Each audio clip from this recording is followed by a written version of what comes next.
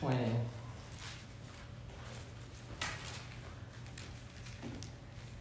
So Genesis 20 is a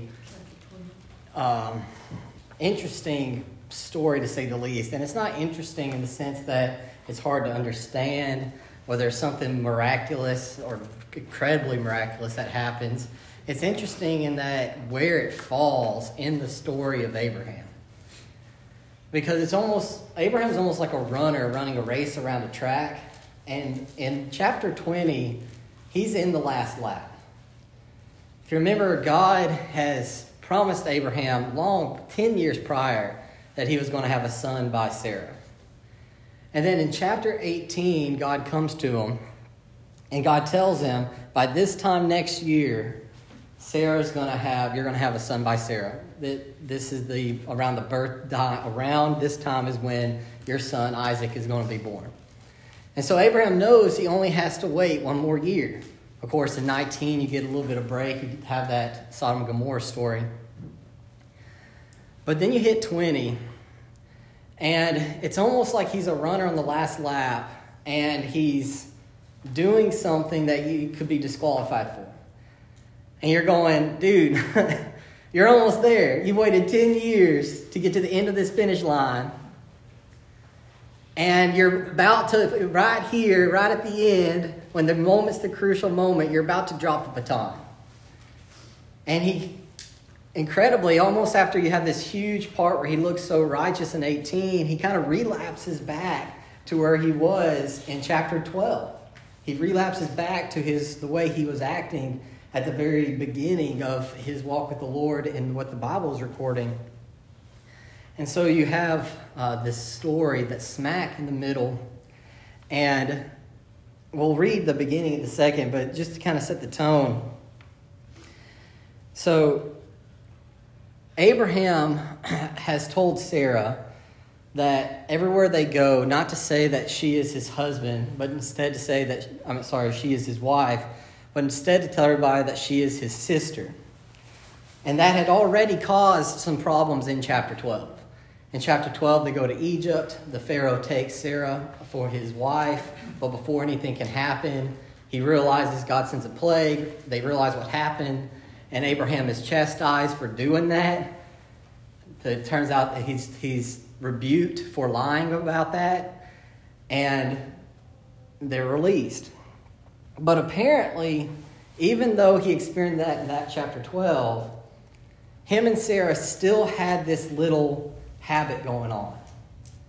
They still had, it was almost like a sinful idol, sinful habit of themselves. This little thing that they were trying to do to protect themselves, trying to do to make sure that they stayed healthy and wise and happy. They were still telling people that Sarah was his sister and not his wife. So they hadn't learned their lesson from chapter 12. It was, well, you could say, one of the last idols that Abraham is holding on to.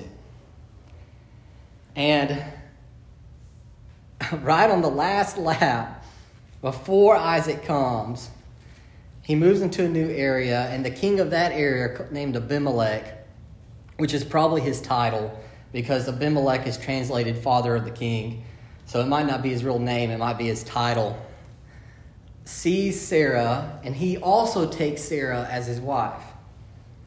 Now that was bad in 12, but it's even worse in 20, and here's why. God has told Abraham that in 1 year, Sarah's going to have a son. What does that mean? That means pretty soon, Sarah's going to be fertile for the first time in her life. For the first time in her life, she's going to be able to have a kid. And the exact moment where they could conceive and have a son, she's taken away from Abraham and given to another man. It's almost like God is showing us that everything we do as humans almost seems to fight against God's plan for salvation. Because the seed is not just about having a son. That was God's plan for salvation. The seed leads to Christ. So it was almost like he was saying everything we do is a fight against God's plan for salvation. And if it's ever going to work, God's going to have to show up and do something to fix it. Because Abraham's just messed it up real bad. And so that's when we pick up the story in Genesis 20. And can somebody read for me verses 1 through 7?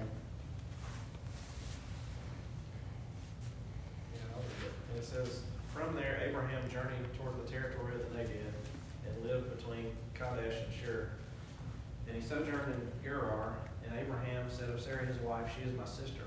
And Abimelech king of Gerar sent and took Sarah. But God came to Abimelech in a dream by night and said to him, Behold, you are a dead man because of the woman whom you have taken, for she is a man's wife. Now Abimelech had not approached her, so he said, Lord, will you kill an innocent people? Did he not himself say to me, She is my sister? And she herself said, He is my brother.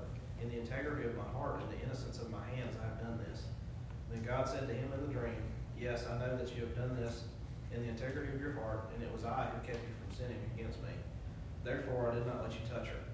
Now then, return the man's wife, for he is a prophet, so that he will pray for you, and you shall live. But if you do not return her, know that you shall surely die, you and all who are yours."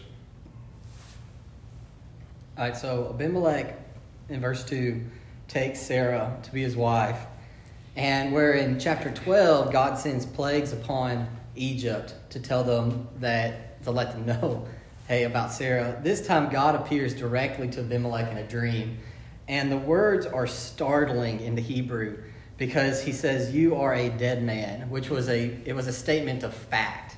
So it wasn't like he wasn't saying you might be a dead man or you may die soon. He's saying as a statement of fact, you're a dead man now. That's how certain God says his judgment is coming on Abimelech. And why is he saying this judgment is coming? It says because he had taken Sarah to be his wife. And it's interesting that even though he hadn't touched Sarah yet, as the Bible puts it, God still views Abimelech taking Sarah as his wife as a sin worthy of instant death, as still being that sort of an abomination against his plan. Even though he didn't know Yes. that she was married? Yes, because that's what happens next.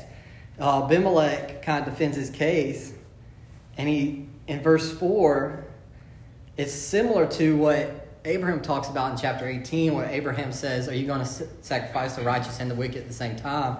Abimelech is saying essentially the same thing. Are you going to slay us? Basically because we're ignorant of what happened. He says, this guy told me he was the sister and that he's the brother. And he says, I did this out of innocence in my hands. I did this out of the integrity of my heart. In other words, my motives were right. My hands thought they were doing a good thing. He was completely ignorant of the fact that he had married a woman who was still married, which is an interesting concept to realize that even though Abimelech was ignorant that what he did was a sin, it still was a sin worthy of death. Because it means that when people don't, because sometimes there's a concept about the Bible and about the gospel that if people don't get the chance to hear the gospel at all, then they're not guilty. But God is showing here that even if Abimelech was ignorant, even though he had no idea what he was doing was a sin, it still was a sin, and he still had to face judgment from God because it was a sin. So ignorance does not lead you to innocence in God's eyes. But God does acknowledge that he didn't do it on purpose. And in fact, he probably looks on that as being good. In verse 6, the yes is a very strong affirmative. So God basically saying, yeah, I absolutely understand and know that you did this innocently. You did this accidentally and ignorantly. In fact, he says it's because you did it ignorantly that God kept him from doing even more. That God kept him from doing even worse. And if there's a miracle other than the fact God's talking to somebody in a dream, that's a miracle in itself, the preventing somebody from sinning further. But because what Abimelech did was still a sin, he still had to make it right. He still had to restore Sarah to Abraham, and and we'll talk about why this is important later, Abraham also had to pray for Abimelech.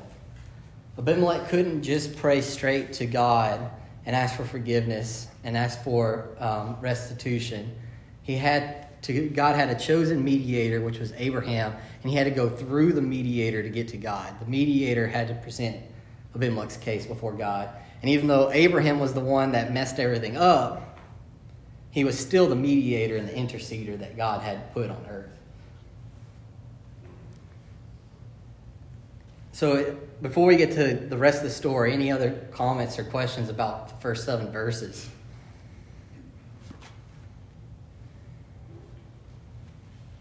All right, somebody read verse 8 through 13. 8 through 13.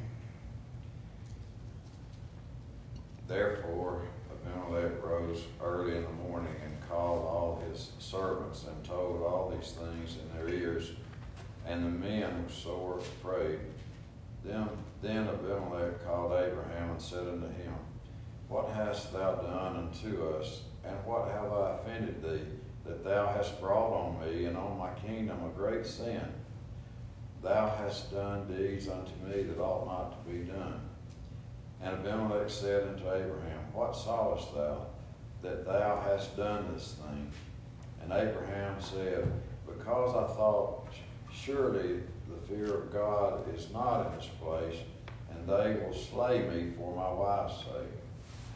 And yet indeed she is my sister. She is the daughter of my father, but not the daughter of my mother, and she became my wife. And it came to pass, when God caused me to wander from my father's house, that I said unto her, This is thy kindness which thou shalt shew upon unto me. At every place whither we shall come, say of me, He is my brother. All right. So verse 8, Abimelech woke up and he told everybody about his dream. And we find out later that's because not just Abimelech, but everybody he was around were being affected because God closed the wombs of all the women in the entire group. And so he told all of them what had happened so they knew. And then he approaches Abraham in verse 9, and his words are showing us that what Abraham did was not right. God is using the words of a pagan king to teach us that Abraham shouldn't have done this. And we see in verse 9 that even though it says Abraham had done a great sin, it wasn't like Abraham's sin only affected himself. Abraham's sin also affected the people that he was encountering there. It affected Sarah, it affected Abimelech. So what they thought was this innocent little lie they could use to seek protection, and they used to seek preservation, turned out to be not so innocent of a lie. And it turned out to affect a lot more people than just Abraham and just Sarah. Because Abraham's sin, just like today where somebody else's sin can affect you, Abraham's sin affected Abimelech, even making him guilty before God. And so Abimelech asks him, basically, why did you do this thing? And ironically, Abraham says, I didn't think you feared God. Well, clearly he was wrong. Because Abimelech is looking pretty afraid of God right now. Abraham was wrong in the way he viewed Abimelech. And then you learn in 12 and 13 that Sarah and Abraham, that this is something they've had going along this whole time. Like I said, this is almost like an idol that they've kept this through their entire journey. And we find out that he justified it partially because it wasn't a full lie. You know, he almost felt like it was okay. That's what I was going to say. It sounds like he's trying to justify. He is. He does it. He never says you're right, Abimelech, but you can kind of tell he knows he's right. And Abraham knows Abimelech is right, that he shouldn't have done it. He's kind of justifying himself, saying it's not a real lie. I mean, she's kind of my sister. She's my half-sister, really. And back in those days, it was common for people to raise up to do that with their sister to strengthen family bonds and that kind of stuff. So he's trying to justify the lie, making it sound like it's not as bad as a lie as he said it was. But even though it wasn't a full lie. I mean, you could still see that it was causing problems. And so, what does Abimelech do? Verses 14 through 18. Somebody want to close out the story for us? Yeah, I will. And Abimelech took sheep and oxen, men servants and women servants, and gave them to Abraham, and restored him Sarah his wife. And Abimelech said, Behold, my land is before thee, dwell where it pleases thee.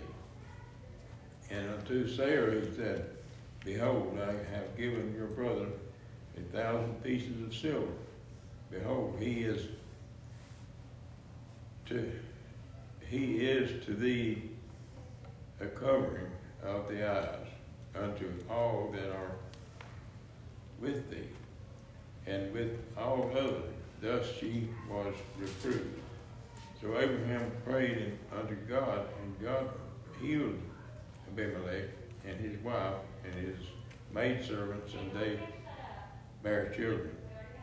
For the Lord had fast closed all the wounds in the house of Abimelech because of Sarah, Abraham's wife. All right. So Abimelech does 4 things here. And it shows something important. It shows that where there's a sin, and in this case a sin against an individual, that to make that sin right, you can't just reverse what happened, but you have to make what's called restitution.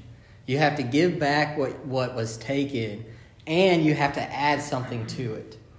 And what you add to it is proportional to how bad the sin is and how bad it is that the person you sinned against. So since Abraham is God's prophet, taking his wife, in this case, required a restitution that was more than just the wife and 1,000 pieces of silver. It required a lot more restitution. And so he does 4 things. First, he gives him animals and servants. And then secondly, he tells Abraham, you can live anywhere in my kingdom land that you want. Third, he gives him 1,000 pieces of silver, which he says literally for the covering of the eyes that your Bible translated. Basically, it was the idea of when people saw Sarah, they knew that she was, that Abimelech never touched her, basically. That everybody would know that there was nothing that went on between them. And then fourth, he did as God told him to, which is get God's mediator to pray for him to God so that God would forgive him and heal their wounds so that they could have children again. And it's interesting when you think about 17 and 18 for a sec, because the punishment, if you could use it that, for what Abimelech did was them not having children. Well, that, even though it wasn't a punishment on Sarah, that was the thing they were dealing with. It wasn't a punishment for Sarah, but that was what Sarah was dealing with.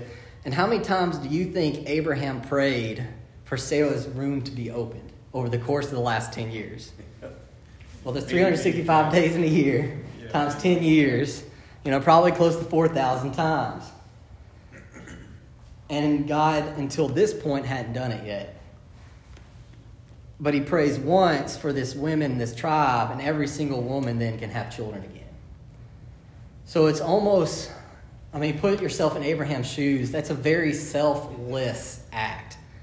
To pray for somebody to have something that you haven't had for 10 years, and even though you really wanted it.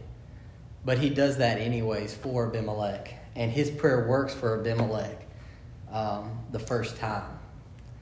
So what an awesome show of God's sovereignty. Not just in his sovereignty over death, because he told Abimelech he's a dead man for what he did, but also God's sovereignty over who lives and how people get created. So this is a short story. I've got some thoughts and stuff down here, some questions I want to ask. But what comment, thoughts, or questions do y'all have? Yeah. One thing in it, he says, and I wondered this, back when we studied it in Sunday school, it was one of my lists that I never got to you.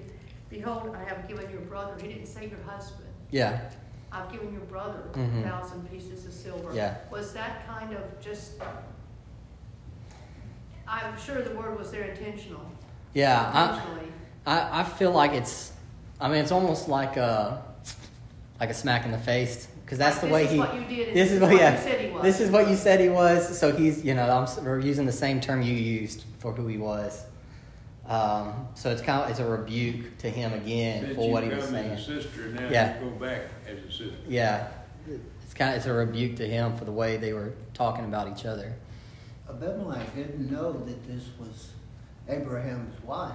Mm-mm. So how did he sin? A sin is a sin even if you don't realize it's a sin when you do it. So even though Abimelech didn't know that taking Sarah as his wife was a sin, it still makes it a sin. If it was true that if you didn't know it was a sin, then it doesn't affect you, then I'm the dumbest person alive for preaching the Bible. Because the smartest thing to do is to let nobody know what the Bible says, because then people could sin and they wouldn't be judged because they didn't know. But God does take into account whether or not you have knowledge of. Yes, If that is taken into account Yeah. in your judgment. Yeah, I think so too. I think the Bible clearly shows that there's varying degrees of punishment in eternity, and he does take into account, like Abimelech said, his ignorance of what was happening. I do believe that. But shouldn't he have been cautious if that was a custom of the day for people to marry their half-brother, who are officially, could be their sister or brother? So if that's part of the custom of the day, maybe he should have been more cautious about who he took as a wife. Maybe, but you could also say Abraham could have stopped him. Abraham. He could have said, "This is my sister. All right, can I have her as my wife?" "No, you can't. Never mind, I was lying." He had the chance at that point to stop him, and he didn't. I think Jim made that point when we did chapter 12. Like, he didn't even stop him when he came for her. But Abraham had the original sin, so why wasn't he punished as severely as they were going to? Because Abraham wasn't committing adultery. He wasn't being married to another person's wife. He wasn't committing. His sin was deception. His sin was not adultery. And then Abimelech was he was the bigamist. Say that again. He was the bigamist by being married twice. Yeah. Jim was mentioning to me the other day about polygamy in the Bible, in the Old Testament in particular, how people would have multiple wives. Obviously, Sarah is old back then, so a lot of people think that this was not about the opposite of chapter 12. Chapter 12, it's clear the Egyptian Pharaoh thought she looked beautiful. Here it mentions nothing about her appearance. So it probably was he wanted her power because Abraham had a lot of stuff. He wanted to be connected to his family. And people did that a lot back then with polygamy. And this is one of those cases where it shows that even though the Bible describes the Old Testament people having multiple wives, it doesn't usually work out for them. In fact, there's not a single place in the Old Testament where having multiple wives made the person's life better. It usually caused more problems for the person. So it doesn't explicitly condemn them for having multiple wives, but you certainly see an implicit condemnation for this sort of practice. This would be an example of that, If he only had one wife, this would never have happened with Abimelech. Look at Solomon. He's the best case of it Best case. being an implicit condemnation of having multiple wives, yeah.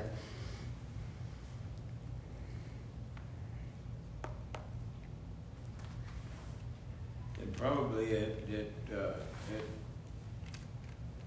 Abraham hadn't been married to Sarah, and Abimelech married her, it would be a total different story in the Bible. Well, it wouldn't have happened the way Yeah. God's planned. Yeah. And that's why I used to want to have Sarah have more slack in it, have Abraham take more responsibility. But then when we read and restudied this, it was like by that time, she should have known that God's hand's on her because Abimelech didn't take her as a full-fledged wife. He had not touched her yet, so she should have had the confidence to know that God was protecting her. Yeah. And it was also like that for a while because the Bible notes it as like something that's unusual. So obviously it was like that for some time for them too. I mean, it was clear that it was almost like a miraculous act of God to keep that from happening. Right. But you've been through this twice now. Yeah. I mean, what? And some commentators say that there's a possibility that Abraham might have saw what happened after Egypt and didn't think it was that bad because the Pharaoh gave him so much stuff afterwards. So he was almost like, well, I did get some things out of it, so maybe it wasn't all that bad. And that's why, and then it comes up again because he's like, well, it's not that bad, I'm going to keep doing it. And then it causes, and this time it's even worse, like I said, because of the timing of when that happens. In terms of the promised child being about to be conceived during that time. What does this passage tell us about God?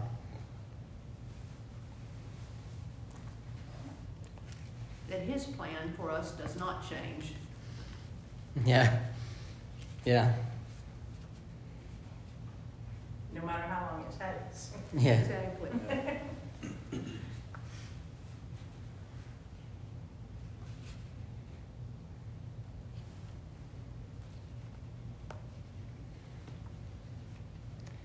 I wrote down a few. Some of them I've already mentioned, but I didn't mention the last one.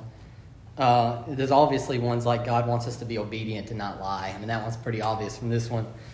That God takes adultery seriously, even in a case like this.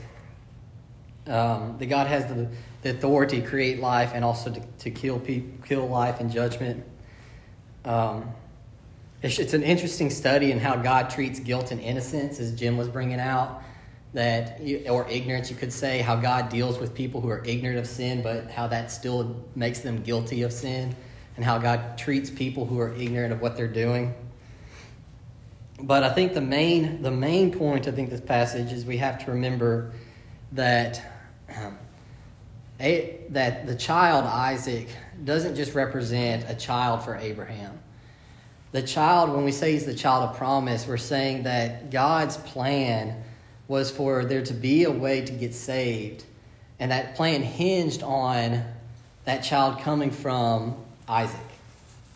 So Isaac had to be born in order for Jesus to be born. So it's more than just Abraham and Sarah wanting a kid. It's about how is God going to save the world from their sins? And is that plan of salvation going to get messed up in step one? If it's a board, like a board game, is the first step going to mess up the whole board game? You go to jail and you can't win. And so we see in this story that what I think is the main point is that we need to trust God's ability to preserve eternal salvation instead of relying on human schemes to preserve our eternal salvation. Sarah and Abraham, they were lying because they were basically trying to help God make sure they don't die. If they die, the promise is over. And so they were trying to help God's plan of salvation work. And God is trying to show them people are saved as an act of God's grace and power, not because of an act of humans trying to make salvation work. And it was by trying to make salvation work that they actually got into more trouble than if they just trusted God's grace in the first place. And so I feel when we think about in terms of the scope of the Bible and what Isaac means beyond just being a child, I feel like we got to think of this in terms of salvation and how God preserves salvation for us, and that we don't need human schemes to help God do that. Well, God's plan for salvation started with Adam and Eve. Yeah, Genesis 3:15. Yeah. Yeah, but Adam and Eve's what God did for them wasn't near what was a whole lot worse than what Abraham did. He didn't put it on Abraham like he did on Adam. Yeah. Well, Adam brought sin into the whole world. Abraham just brought sin to Abimelech. So Adam had a little bit worse sin. Not just human world. He brought sin to like all of nature and everything. So what does this passage speak about Jesus? How does this passage point us to Jesus? Right away, there's a couple different ways. Yeah. One, you see God's sovereignty from keeping Abimelech from from touching Sarah. You see the Holy Spirit restraining him from doing Mhm. the act to maintain the promised seed to come, so Mhm. that the line of Jesus will be maintained. Yeah. Also, I think it's interesting that Abimelech has to have Abraham as his mediator, Mhm. pray for him to God, whereas we can pray directly to Jesus or to God himself Mhm. because the veil's been torn for us. Yeah. So, Yeah. we have one mediator, man, Jesus Christ. Yeah. And I think that's the best way this passage points to Jesus, is to show us that we need a mediator, but that mediator for us is Jesus, not a person. And so you have passages like Romans, because of time we don't have to turn to them, but Romans 8:34, 1 John 2:1, Hebrews 7:25, that all describes Jesus as being that intermediator between us and God. And one of the things that Jesus did for us on the cross was not just forgive us of our sins, but became that person that can reconcile us with God. Because we also have to remember, just like Abimelech had to turn in a whole ton of stuff to Abraham to make things right, that was based on how big Abraham was as a prophet of God. If it was that much stuff for one sin to a prophet of God, how much do you owe God if it's God instead of a prophet and a lifetime of sin instead of one sin? Think how much restitution you have to pay. The way we say it is the restitution to God for our sin is infinite, because it's an infinite God we've harmed. And so why it had to be Christ that paid that restitution is because Christ is God and he's man. As God, he can pay an infinite restitution for us. And as man, he can do it in our place. That's why it had to be God. And so he's our intermediator between us and God, but he's the perfect intermediator because he paid the restitution we could never pay back to God for our sins. And that's why we need Jesus, and no other way gets us there but Jesus. And it's retroactive. Well, in this, Yes. in this chapter here, between Abimelech and Abraham, God's promise would have probably varied a little bit had it not come to pass in this respect. And Abimelech didn't give Sarah back to him and didn't touch her. Yeah, well, I think if Sarah... And the promise of the seed for Abraham would have been affected some way, wouldn't it? It might have, but I think God tells us how he was going to deal with the situation if Abimelech didn't give him back. That was he was going to kill Abimelech. Yeah. So God was going to give Sarah back to Abraham, either with Abimelech alive or Abimelech dead. But Sarah was going back to Abraham one way or the To other. me, he closed up all the wounds, so Well, he if put a he stop to it. had gotten to Yep. her, Yeah, her wound would have been closed anyway. probably. And his, by closing the wounds of all, that would have stopped that nation from growing. Mm-hmm. It would have died away. Yeah. Well, God knew what was going to happen. Oh, yeah, he he already knew. knew. God knew in advance, just like he does our lives. Yeah. God already knew how it was going to turn out. He also knew what he had to He say. had to learn how it was going to turn out. Very humbling for Abraham too to have to be that mediator. Yes, Don't you think so? very humbling. Because, Yes. like Pastor said, the wounds. He was praying for somebody else for their life to go on and to continue to have children, and that when that's what had been his prayer. Mhm. So it was like ultimately. Now you have to almost think, if I'm going to not ever have that, I pray for this for the other fellow. Yeah. Kind of foreshadow of the priest. To be selfless. Yeah. Priesthood. Yep. All right. Let me pray and we'll close out today at 7:35. So, dear God, thank you for this story, and it's certainly an interesting story, but has such a powerful message of your judgment on sin, but also your grace through an intermediator and the way that ultimately shows up in Christ. And Lord, I pray that we would just catch the glory of what you've done for us and provide that intermediator, the glory of what you did to make sure that promise sustained itself throughout thousands of years there. And God, I pray that you would help us just to capture that in some praise and our love for you and our love for Christ this week. And it's in Jesus' name I pray. Amen.